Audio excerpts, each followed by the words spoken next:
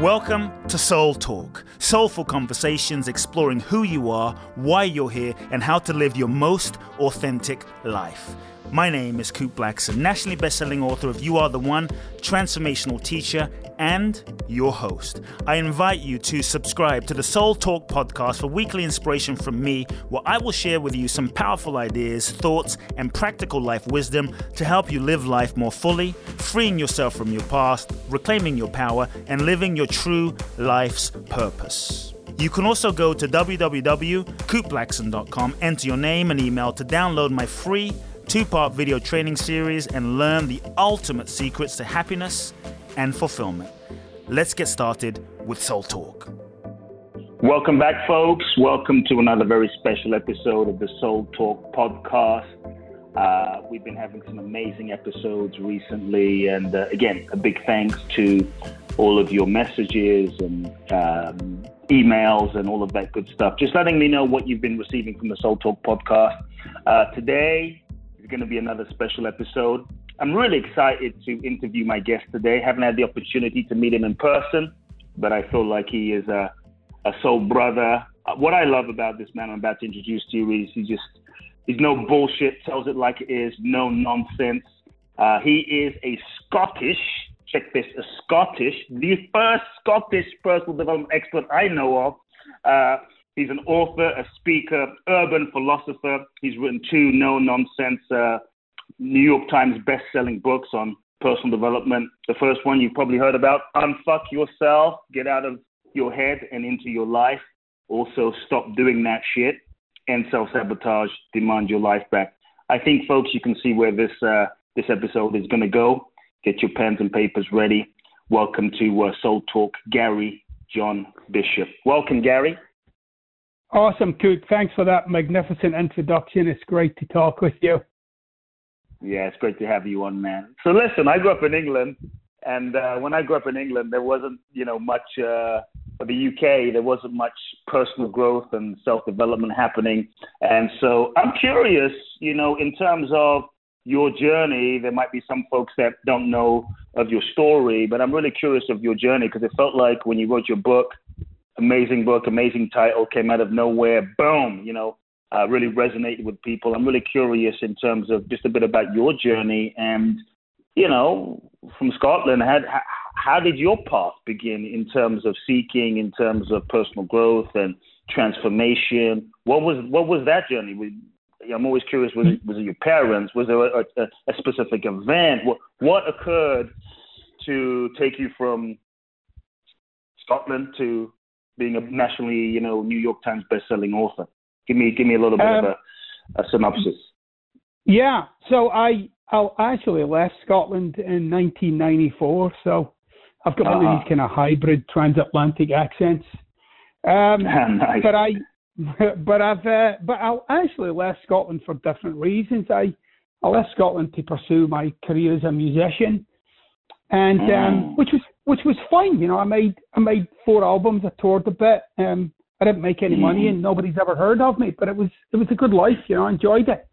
And then probably about 13 years ago now, a relative of mine asked me if I would do a personal development workshop, which at the time just horrified me. I was just like, oh, come on, a workshop. I don't do workshops. So eventually I succumbed. I said, all right, I'll do it. And it was awesome. It was so eye-opening. It was not what I expected. I thought it would be a lot more kind of touchy-feely. It was very confrontational. And it opened my eyes up to all my own machinery, all the ways that I had quite literally inhibited myself. And that kind of sent me off in a pathway. It was a real passion as it started to unfold. As the work was working on me, I started to share it with other people. And then I went into this really intensive training program to deliver and facilitate transformational workshops all over the world. And I did that for a number of years to thousands and thousands of people. And then about 5 years ago, I quit that. It was quite, I was a senior program director. There was a lot of responsibility. I wanted to do my own thing. And that's when I started to write. So by the time my first book came out, I mean, I was up to my eyeballs in personal growth and development. I had coached, probably 50,000 people by the time my first book came out. Whereas to a lot of people, it looks like I came out of nowhere. I had, in fact, been grinding it out and hustling and learning and, putting together my own kind of way of delivering some of this material. I'm curious, when you did this workshop for the first time, what was the biggest insight, the biggest breakthrough, the lesson that shifted? Because you went in a little skeptical, and what was that moment? Was there a specific moment where just a light bulb went off, something opened up? I'm curious about that. Yeah, there were a couple. So a big one for me was, at the time, if you'd asked me how was my relationship with my mom, for instance, I would have said it was fine. I'd have just been like, it's fine. But the more that I dug into it, I started to realize that it was no coincidence that I lived 3,000 miles away from her. And I started to realize that the distance wasn't just in miles, that there was something there that I'd put there that I could never quite seem to figure out what it was. So I very quickly started to come to terms with how much I'd withdrawn from my mom and how I'd blamed her for certain things. And then as an adult man, kind of just made all that okay. But how the relationship had turned out, I wasn't, for all intents and purposes, I just wasn't a loving man with her. And then when I joined the dots, I could see that I wasn't a loving man in my own marriage. Like, I'd become this hardworking, single-minded, driven kind of human being. Not a bad guy, I was a good guy doing good things. But that's on one hand, but on the other hand, I was an asshole. Like, I just wasn't the guy that I thought I was. And so there was those big moments of realization where it was like, oh my gosh, there's these massive gaps between who I think I am and how I actually am in life. And that was confronting and a little bit frightening. But then I started to live into that. I started to experiment with myself and take myself on. Like, what if I was truly the expressive, loving man that I would say I am, but there's no reality for it in my life? And that's when I started to break out some old patterns and take my life on in new ways and create new relationships with the people in my life that I love the most. That's beautiful. I love that. I think sometimes it really takes telling yourself the truth, and there's so many ways we bullshit ourselves. And so for those that might be listening in, Gary, and maybe they're estranged from their parents, or they have issues with their parents, or they're unresolved with their parents in some way, incomplete, anger, resentment. What would you suggest? Is there based on your experience, what can they do? Is there a first step? Where do they start? Well, I think you gotta. I mean, the first one is it's a very touchy subject for a lot of people, and that should be screaming something at you if it's a touchy subject for you, right? That should be telling you something right there, or if you're totally numb to it, that tells you something about it too. Now, we all relate to our parents and our past in very distinct ways. If you are resentful, you are estranged from your parents, and again, people will say, well, I'm okay with being estranged from my parents. I know, but if you actually listen to somebody like me talk, you'll realize all of that stuff is coming up in your head. Like, it's all coming up. Try on the idea that that's all suppressed and pushed down, that you don't actually get to be yourself when you're hanging on to this. It's often very challenging for people to see what they're hanging on to because they've become so accustomed to it.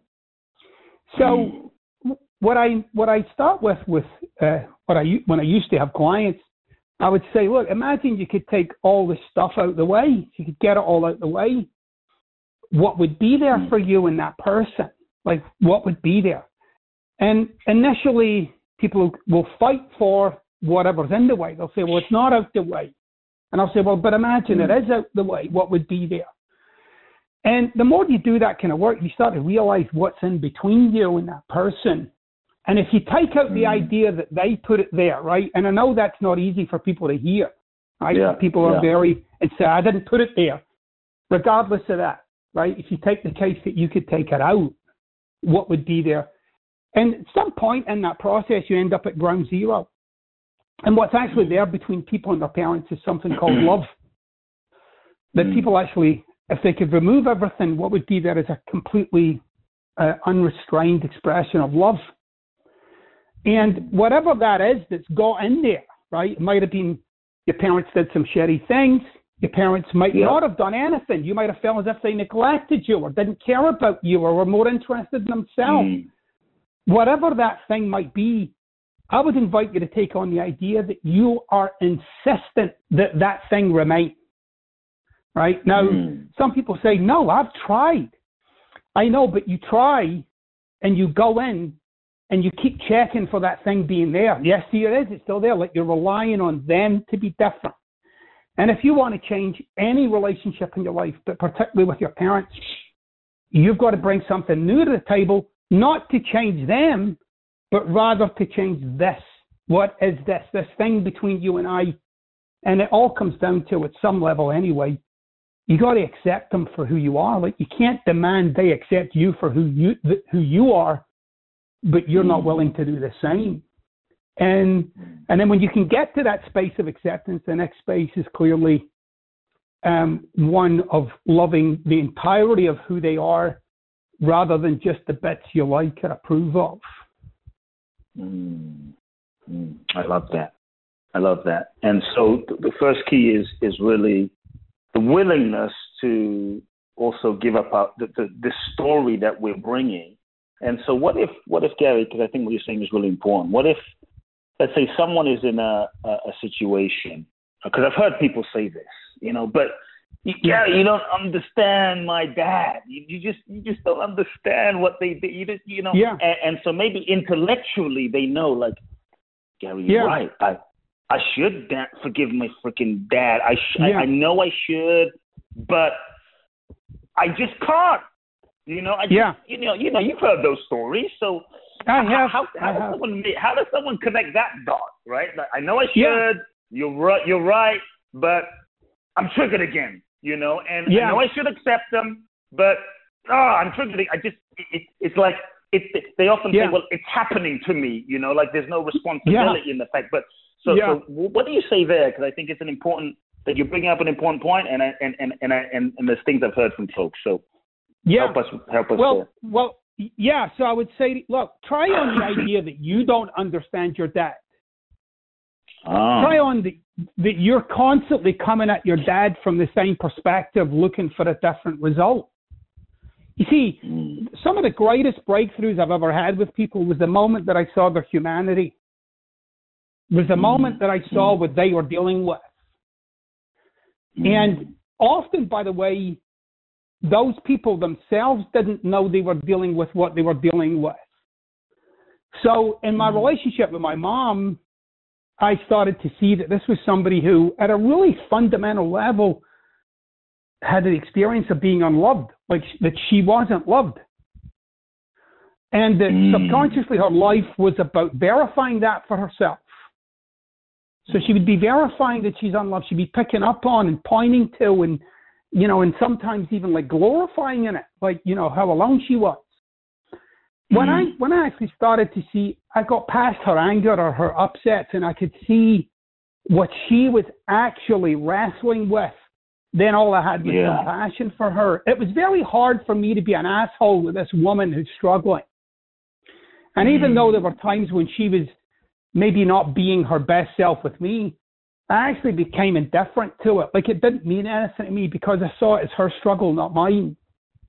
And so that's when I started this process of this kind of whole and complete love. Like I love her for all of her. That includes the things that I agree with and the things that I like about her. And at the time when I confronted it, there weren't many things, right, that I would say I liked about her, but I managed to explore those elements of her, like her determination. Like I really admired and loved that about her, that she just never gave up. She never gave up on her family. She never gave up on herself. But then I could start to love the elements of her that once upon a time I would have said that I resisted. So when she was being angry, I would be loving. Not to stop her being angry, just because I thought it was important that I should love her. And so I started to have this relationship be about what was important to me. I didn't have it be about trying to change her or adjust her, or have her do something that she's never done before, or have some light bulb moment, where she suddenly saw the light. I'm not interested in that. Here's what I'm interested. I said that I would be a loving man, and I'm going to be a loving man with this woman in the face of all of my own internal dialogues, in the face of all of my own triggers. I'm going to hold myself to that. And that's when I started to see her in a different light. I started to see her as a human being rather than this character called my mom.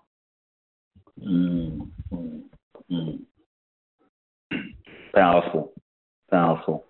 Wow. Yeah, I think when I look back on my relationship with my father, I had a really kind of tough relationship with my father growing up, and had a lot of resentment that I didn't even know was there. And I think for me, as you're speaking, my relationship with him really shifted when I actually accepted him totally. It's like, this is who he is, and he was that way before I was born. But also a real shift happened when I actually stopped seeking from my father a sense of love, and actually just started giving to him the love that I felt in my heart, regardless of what he did or what he didn't do. And that was a huge thing. And so I think you're speaking to something really, really important. I love the title of your book. It's pretty straightforward, man. Stop doing that shit. I love it. Yeah. And that's how I talk.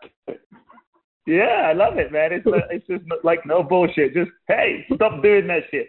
So, why do we? What in all of your experience, you said you've coached 50,000 people, maybe more now, and your book has touched a lot of people. What have you seen in terms of why do we sabotage ourselves? Why do we? Yeah.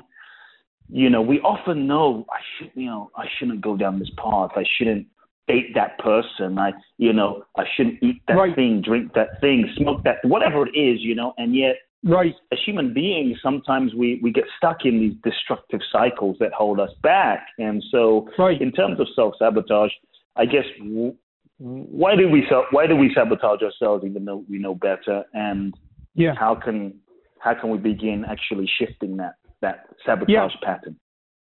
Well, that's an awesome question. And I think it's one that's perplexed people for a long time, because sabotage makes no sense. Because here we are, these human beings who are driven to thrive and succeed and get better and improve, make our situation better, make our lives better, make our families better, make our home better, improve our finances, improve our bodies.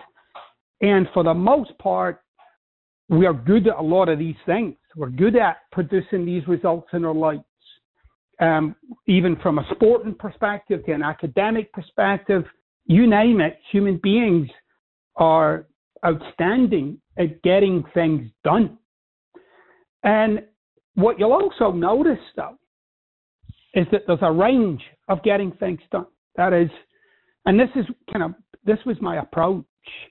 My approach to self-sabotage started with, what if it's deliberate? What if it's not some aberration? What if it's not some fault that I have? What if it's not some character flaw, but in fact part of the design? And so my understanding of it really started to grow from there. I started to get and see how addicted we are as human beings to the predictable. We're addicted to things being a certain way. Why? Because I can survive those things. And then I would often see it with clients where they'd come to me and they'd say, well, I want to do this with my wife. And I would say, well, do X, Y, and Z. And they'll say, I can't do that.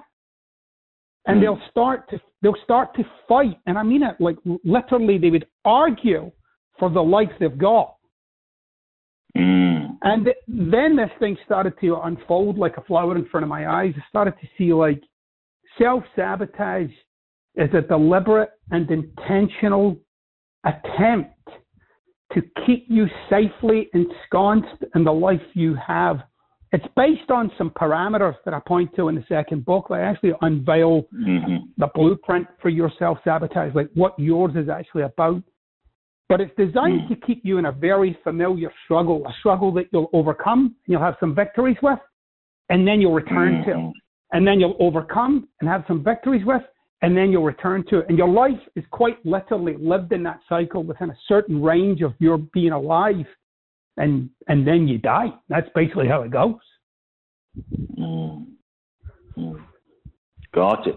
So how do we break out of this protective mechanism? Because what I'm hearing is partly it's almost like there's a positive intention. There is a self-protective mechanism in self-sabotage. And I love your definition, the deliberate and intentional attempt to keep us safe. So if we get okay, there's a self-protective aspect. How do we expand that boundary, that bandwidth, our capacity, to go beyond? Yeah. So I'll use myself as an example. Okay. So if you start with the idea, there's three fundamental things that as a human being you're organized around, okay? And I'll point to one of them here, but I go into all three in the book, but I'll point to one. One of the things that you're organized around as a human being is what you've concluded about yourself. Okay, now that isn't what you think of yourself. It's not something you might even tell people. I mean, this is like a weight in the very depths of your subconscious. That is something that when push comes to shove, this is who you are. Right? Now, you might not tell anybody this.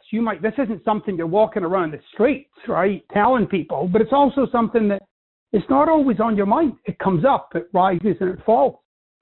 And so in my case, a number of years ago, I discovered that I was driven by the conclusion that I'm not smart enough. And that I was driven by it so much, I couldn't even see it. But if you looked in my life, you would see a man taking certain turns in life to avoid any sort of uncovering of that conclusion. Like it would have been supremely embarrassing and almost debilitating if somebody actually realized what I already thought.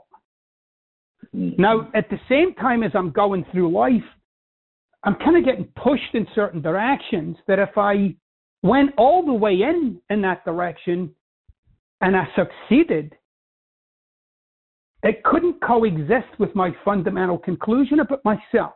So an obvious one was writing a book. Like, how could I write a book and still fundamentally believe that I'm not smart enough? So when I was writing my first book, the amount of times that I just set it aside, I'll get back to it.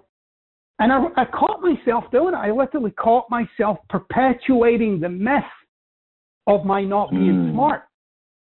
And it was like a deliberate attempt to keep me in the life that I had.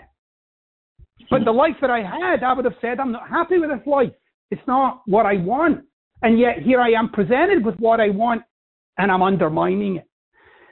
So this people talk about this subject quite a bit. They'll talk about their self-limiting beliefs. Yeah. The problem with self-limiting beliefs is you don't know yours. because if you did, it would no longer be a self-limiting belief. Right. Because you'd realize that it's just what that is. It's not real, right? So for you and I, our self-limiting beliefs are true. They're not some figment of our friends or our family members. We can see theirs, like, oh, that's a self-limiting belief. Yeah, but your self-limiting beliefs are like gravity to you. They're the truth. And so I'm not smart enough for me was the truth. Not a truth, but the truth. And I could point to all the places in my life where I could point to that as evidence for that I'm not smart enough. And then so how I broke out of this pattern, and I'm still breaking out of it, because that recurring thought and the emotional constraints that come along with it, they show up consistently. There's nothing, they do what they do. However, what I've started to do, when I say start, probably the last 7 or 8 years, I've started to live my life given by something other than my thoughts or my emotions. Like I have thoughts and emotions. Some of them I like, some of them I don't. Some of them I love. Like I love being happy. I love being joyful. I don't like being depressed, but so every now and again up it comes, right? So I just let it have its way for a little bit while I'm continuing to live my life. I don't indulge it. I don't jump into bed with it. I don't fight it. I don't try and fight it. It's just there, right? So I've started to live my life given by the future, but the future person that I would say I am, or the future that I'm out to accomplish, I start to invite into my life things that challenge that conclusion, but that inspire me and light me up. And so I've been pretty effective at going beyond my most base internal dialogues and starting to live my life more aligned with my potential rather than who I might think I am at my most deepest, darkest self. Got it. Beautiful. Yeah, I think we make so many of these conclusions about ourselves. And I think you're right. These self-limiting beliefs, much of which we're actually not aware of. It's so true. In terms of, you triggered a thought, in terms of fear, because I think many times we might have these self-limiting beliefs, like one of yours was like, I'm not smart. And then, you're kind of living a life to avoid that being seen. And so in many ways, fear, one of the things I've seen that stops us from, breaking free, being authentic, stepping into our greatness is fear. Whether it's fear of not being loved, fear of being alone, fear of not being liked, so I'm curious, and I think I've seen a lot of people, they don't leave that job, they don't, dive in, commit to that relationship, leave the relationship. But you said you was it 5 years ago, Gary, you left the line of work you were in. So I'm curious, when you faced with that decision, did you feel a sense of fear, and how did you and do you and how can someone deal with fear? Right. I think you've got to catch yourself copping out at fear. Okay, so what do I mean by that? If you dig down into why you don't do something, we'll come to that word fear and we'll stop there. I'm like, okay, I'm afraid, that's it. All right, but there's actually a lot more to this. So when and it's still the case now, I guess. But whenever I ask people, why don't you just blah blah blah blah blah blah blah, and then they say, well, fear, and I say, well, yeah, but what else? I mean, fear, yeah, who cares? What else? And you'll usually find there's some undercurrent. Fear doesn't happen in a vacuum. Fear is there. It arises out of something else that's already there, right? So we stop at the word fear and say, okay, well, I'm afraid. Yeah, how come? Like people say, I'm afraid of the dark. No, you're not. What about the dark? Right? Like what about the dark? Well, there could be somebody there. Okay, well, so what? Well, they might attack me. Okay, but so what? Well, I might die. Okay, now we're talking. I'm afraid of dying. All right. But the chances of you dying when you go into your bedroom at night, right, it's not really true, right? So you got to go beyond the fear. Now, the one that's most common for people when you get down to it is it's actually the fear of being judged. So it's not the fear of failure, but it's the fear of being seen to fail. Right? So it's not the fear of failure, it's the failure in front of other people. Like if you took everybody away and no one knew that you were going to fail or win, would you do it? And the vast majority of people would say, yeah, I would totally do it. That's a good point. It's a good point. Right, nobody can see me fail, right? So then it comes down to, well, I have this fear of being judged. Well, come on, we're all judging. So you're judging them for judging you, which is a judgment, right? So we're all judging. It's part of being human. You realize that judgment is, but if you can just say, if you can get yourself to where I've got myself a lot in life is, they're going to judge me anyway, They judge me if I do it, and they'll judge me if I don't do it. And they'll judge me for putting a curse word in the title of my book, or they'll judge me for some other version of the title of the book that I put out. It doesn't matter what I do. The only thing that matters here is it a true and authentic expression of me? And if it is, some people are going to be drawn to that, and some people are going to be put off by that, and it's okay. Nobody's going to die. So it really comes down to you doing the thinking, you uncovering. Don't stop at fear. Go in. So what? So what? So what? All the way to the bottom, you see what you're actually up against. And you will see that most, and I mean the overwhelming fear that you're up against isn't real. Share more about that. So I think you're absolutely right. Yeah. Because when you say it's not real, because, I know some people are going to say, come on, Gary, it sure as hell feels real in the moment. Right. What do you mean it's not real? It feels real. It's in my belly. It's in my gut. What do you mean it's not real? It's here. It's in my body. Right. Yeah. Well, if I give you a martini, some people might feel that their life is awesome. And then they wake up the next day and realize they're still in the same shit show. So how you feel is not always, and I know this flies in the face of what a lot of people believe, and I appreciate that and I respect that. However, when you've kind of put your life compass or what you're up to in life down to how you feel, then welcome to the roller coaster. You should stop complaining about it, because you're putting everything you've got basically into your internal state, which can be all over the place depending on what you saw on television, what somebody said to you, what you thought when you looked at your bank balance, whether it rained or didn't rain, how the stock market's doing. Like, all your feelings are all over the map with that stuff.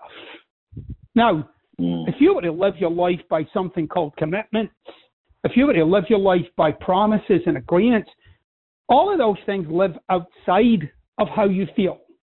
So I might experience fear, but if I continue to act anyway, I'll notice the complete inappropriateness of my fear. I'll see that it's actually not appropriate to what I'm doing. Like, I'm only changing job. I shouldn't be relating to this like I'm being stalked by a tiger.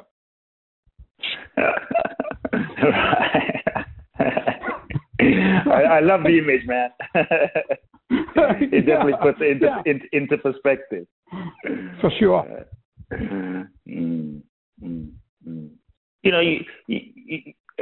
Back to the job thing, because I know that there are probably folks that are living, vocations and jobs that they freaking hate. And so, how did you know it was time for you to leave?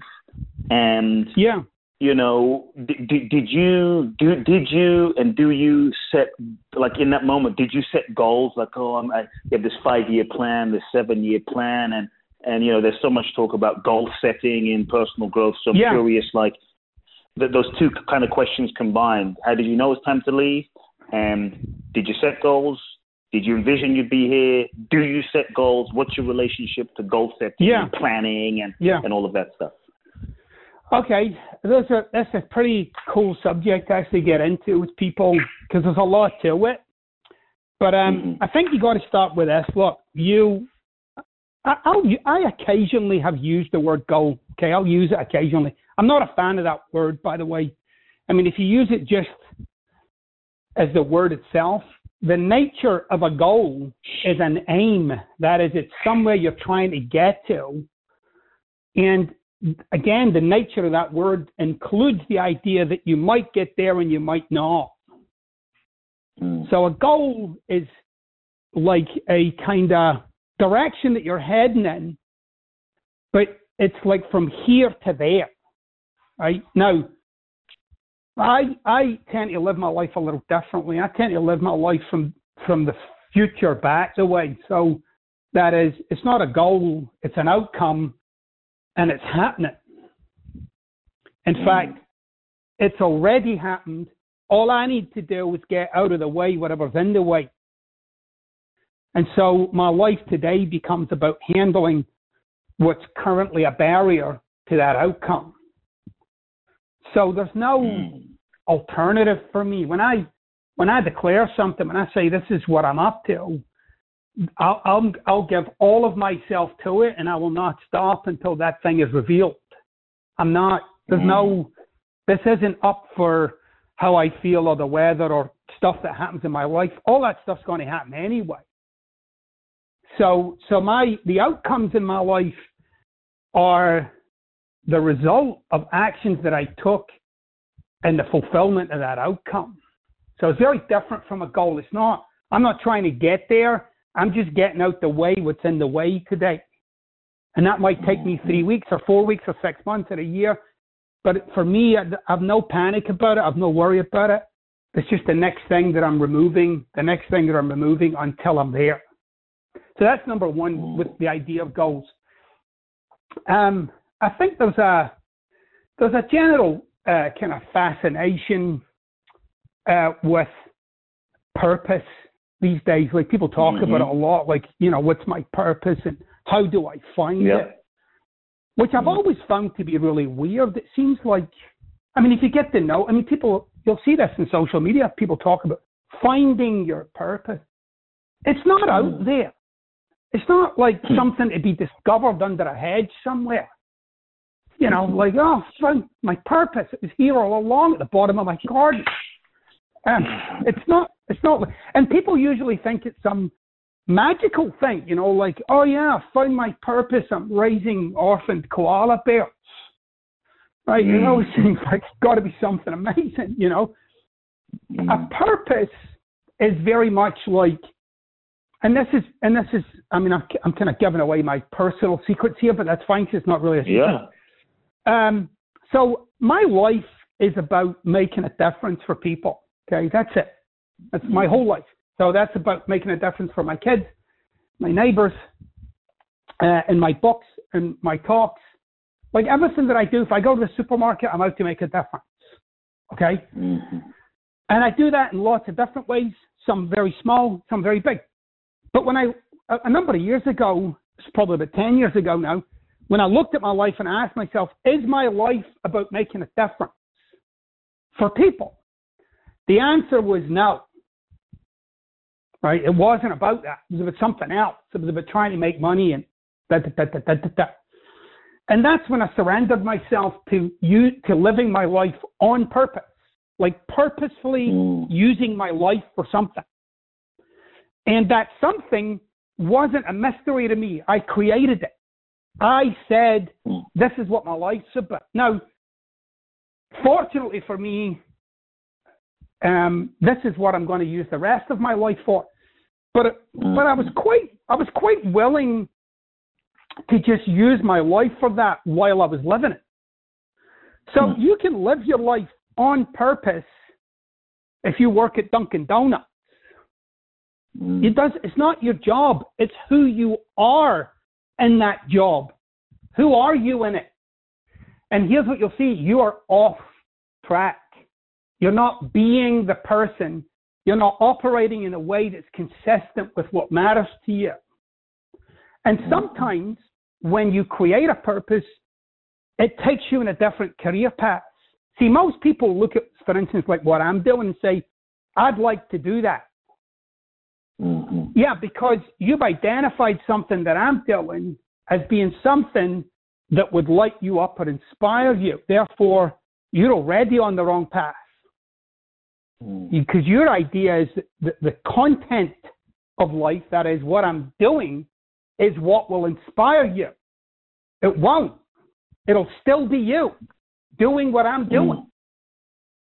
What the inspiration comes from, not what I'm doing, but what I've made it about.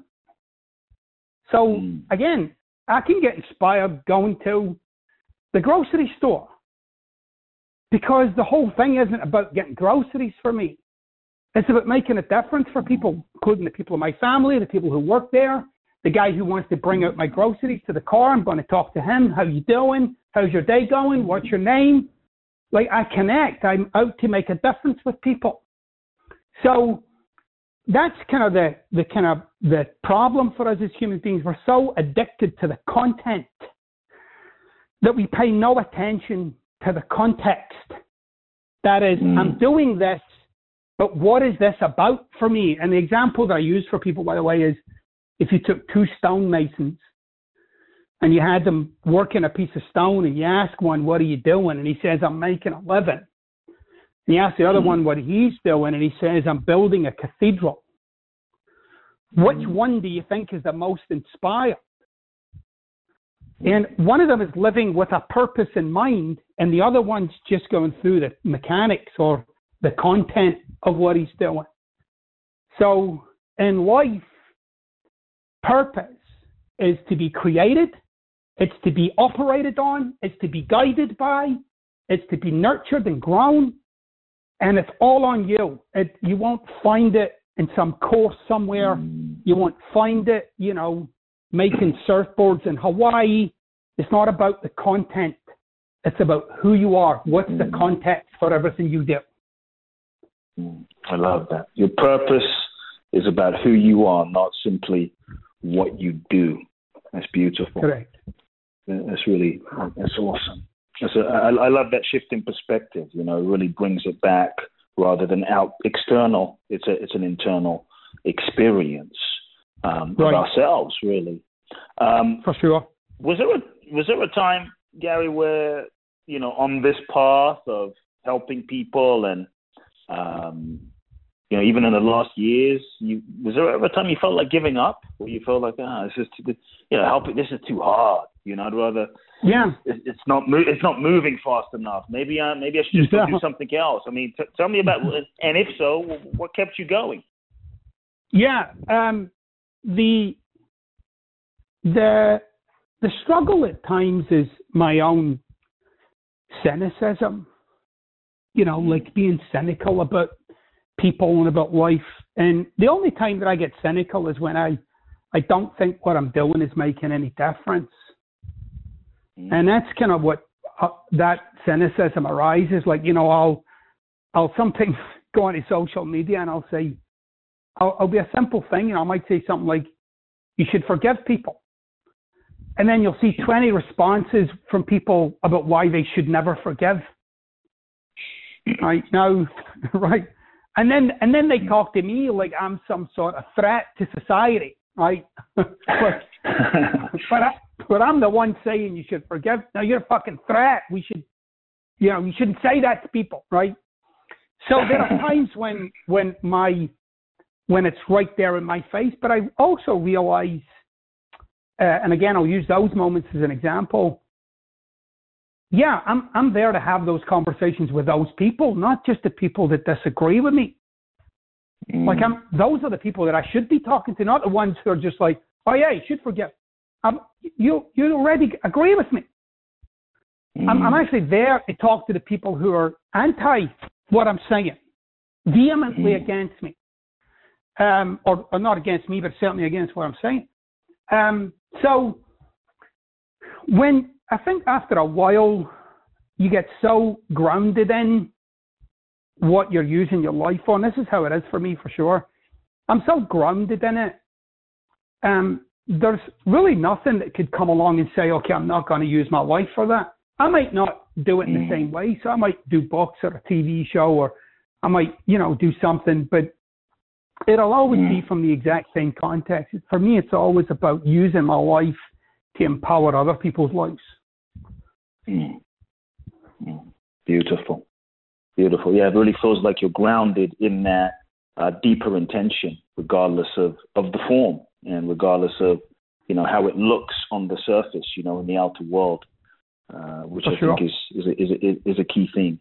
For those, I'm actually curious about this. I wrote a nationally best-selling book a couple of years ago, so I have profound respect for any author, big or small. And so there may be folks out there that want to go into the field, and maybe they've been inspired by your book, Gary. They want to write books, and personally for me, I found writing books a pretty challenging endeavor. I'm not sure about your experience, but it was definitely a challenging process. And very, very rewarding. What advice would you have for those who want to write, aspiring writers, authors, in terms of just the writing process, but also, in terms of making it successful? Were there any lessons you learned in terms of really having it be a bestseller that you can any secrets, Gary, you can share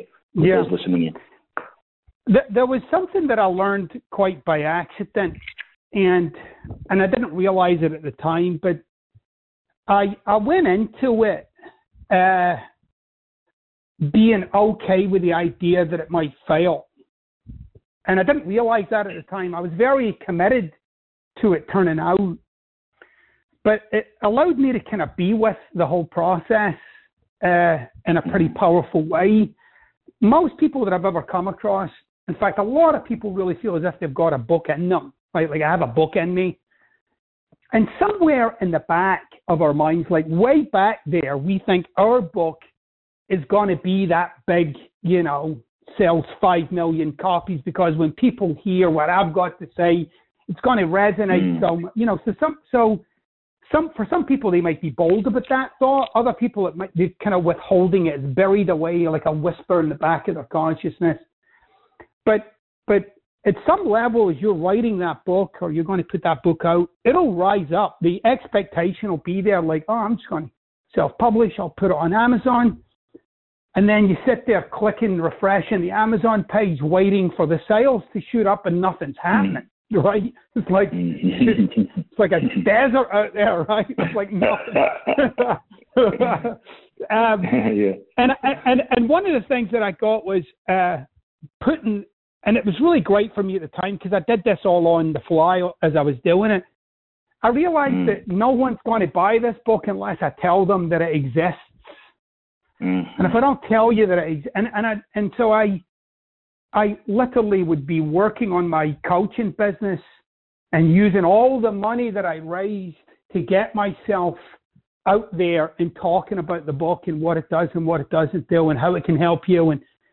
And so to me, even though I spent a year writing that book, the first book, for me it was like that only amounted to about 10% of the effort that it took to make it successful, because I had to talk to a lot of people and shake a lot of trees and ask a lot of questions, which resulted in, I think we sold something like 30,000 copies in the first 6 months from self-publishing, which then led to, big publisher coming in and scooping up, the next 5 books after that. So you got to give up the idea, right? And I really just mean surrender yourself to the idea that you're going to be the next Ernest Hemingway, right? Or whoever might be your hero. And then commit yourself to, if you're going to write books, just write them. Just have it be about writing the book. It's not, the minute you start making it about, I'm going to write this book and then I'm going to go on to Oprah Winfrey or going to, become a gazillionaire, I think you're losing the magic of what it is to write books. And I say this wholeheartedly and unabashedly. If my first book had sold 10 copies, I would be on my 3rd book by now. I would have just kept writing and writing, because the writing became such a great way for me to express my ideas. So it was about that more than how much money I could make from it or success I might get from it. I love it. I think that's such a key. Actually, in some of the things you've been saying, Gary, especially around purpose, and I asked you a question earlier about giving up, and I really get that's one of the reasons you keep doing it is out of the love, but also it's just your own commitment to the process. It sounds like the process of making a difference. It's not so much about the outcome and the money and the fame and this and that, what have you. It's because it's an expression of who you are. And right. I'm hearing that in even one of the keys to writing, because I think so many people, they write a book and then it doesn't sells 10 copies and then they give up because they don't get the result. Right. But right. I'm really taking away that it's not so much about the result. It's about the process It's about the process of making a difference. And you've said this word, which honestly surprised me coming from you, even though I don't know you, but I love it. It's you've said it a few times, I think 2 or 3 times in this conversation, is surrender. You said that you surrendered yourself to the idea. You've surrendered yourself to the idea. It may not sell. You surrendered yourself to the process. You surrendered, and I think that's a huge key. Yeah. Beautiful. Beautiful. Can I add, there's something else that I'd like to add just really briefly, but I still fight for my purpose. Like I'm fighting for it. Mm-hmm. And the more successful I get, the more I get people around me who want to turn this into some big, massive business, okay? And so there's been people approaching me, and let's do this and monetize that audience, and let's do this, and let's, do mastermind groups and courses, and they're all very tempting. I mean, there's like lots and lots and lots of money, but I've refused them all. And the reason I've refused them all is because they're taking me in a direction that's inconsistent with what this is about. And I wouldn't have gotten where I'm at if I deviated from what this is about. So, for instance, I have various agents. So I have an agent for literary stuff. I have an agent for television stuff. I have an agent for, other, and they're very powerful. I'm represented by UTA, which is one of the biggest agencies there is. Mm-hmm. But I interviewed UTA. I actually interviewed the agents and said, look, if you can't get behind this for the reason why I'm doing it, let's not pretend that we could make this work. We won't do it. And I actually spoke to another massive agency, and I could just tell from the minute they showed up in the call, I just said, I'm not doing this with you guys. You guys are in this just to make money, which is nice. But if that's what's at the lead, we're screwed. And so it dominates everything. It's critical to me that this is real. It's authentic. It makes a difference. It cuts through the BS. And it's done in a way that's consistent with everything that I've built. I respect that, man. Definitely speaking my language, coming from that, the place of service, which is really what it's about, and beautiful. Deep respect. Gary, you've shared a lot in this conversation. I want to thank you for your time. I want to ask one more question as we begin kind of winding down. It's been a lot of fun. Folks, if you're just joining this conversation, we're having an amazing Soul Talk episode with Gary John Bishop. We're diving deep today, talking about matters of the heart, author of Stop Doing That Shit, New York Times bestseller. So Gary, if there were, let's say, if you were to review your entire life, everything you've lived, ups, downs, successes, failures, learnings, if we were to distill your life, this conversation, if there were 3 key life lessons, if there were only 3 key life lessons that let's say you could pass on to the next generation, your best learnings, nuggets of wisdom that you feel would evolve, the next generation the most, your kids, grandchildren, etc. What would the 3 key life lessons be that you'd pass on to the next generation? Yeah, so the first one would be that your word is more powerful than how you feel. And that if you live your life by your word, it'll always go in the direction that you had wanted it to go. So that's the first one. The second one, really, and it's such a corny thing to say, but it's accurate. Love conquers all. So ultimately, love will win. Right. So I've had disagreements with family members over the years, and they've made attempts to end our relationship, or at least, distill it down. And I'm very straight with them about it. I say, you can't not love me. I won't permit it. Right. So, I like that. So I keep bringing love to the table, and you got no shot with me. Wait, I love that. But you can't not love me. I won't permit it. Now that's a line. That's right. Yeah. that might be your next. That might be your next book, man. And then the last one is, you have the life you create, And if you're having a miserable life, you might want to try on the idea that at some level you're creating that. And so you always have the life you create.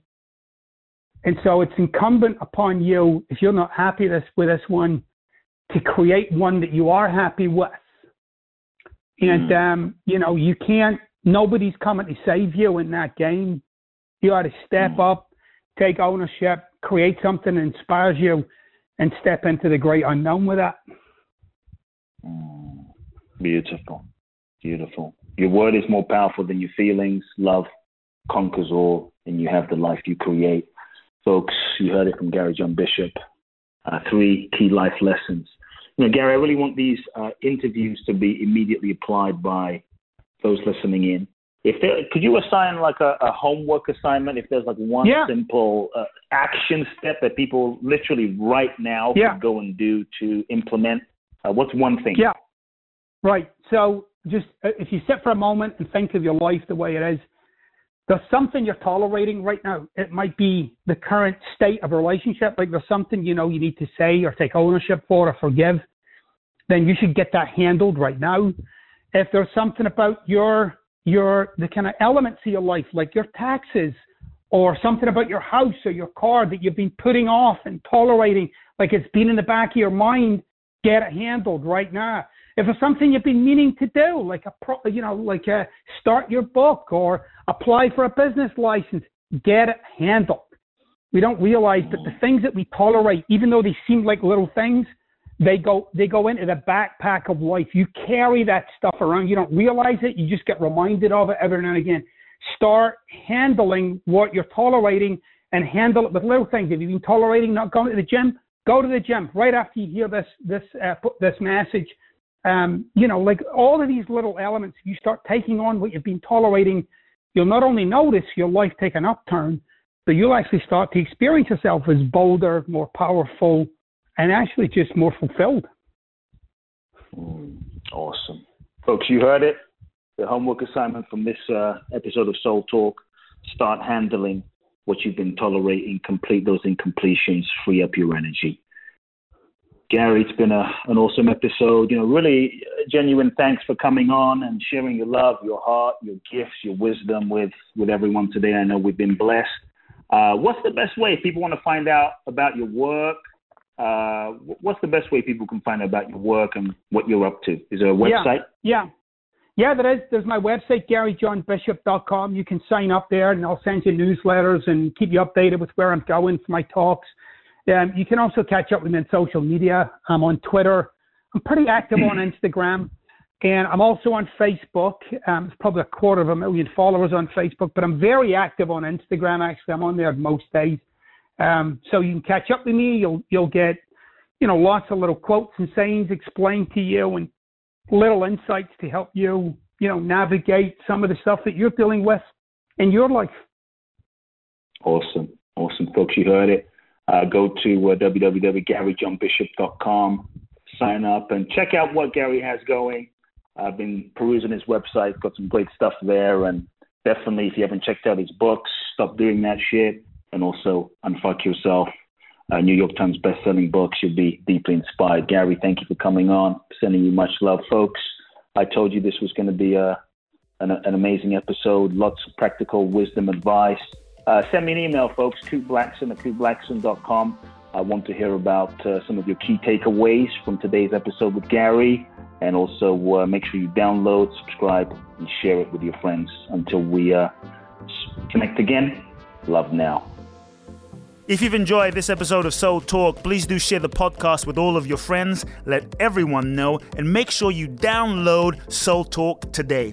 I'm looking forward to next week where I'll get to share more inspiration with you. Meanwhile, follow me on Facebook, Instagram, or social media. You can find out more about my work at www.coopblackson.com. If you feel ready to take your life to the next level, join me at my exclusive event in Bali, www.boundlessblissbali.com, where you can find out more and apply.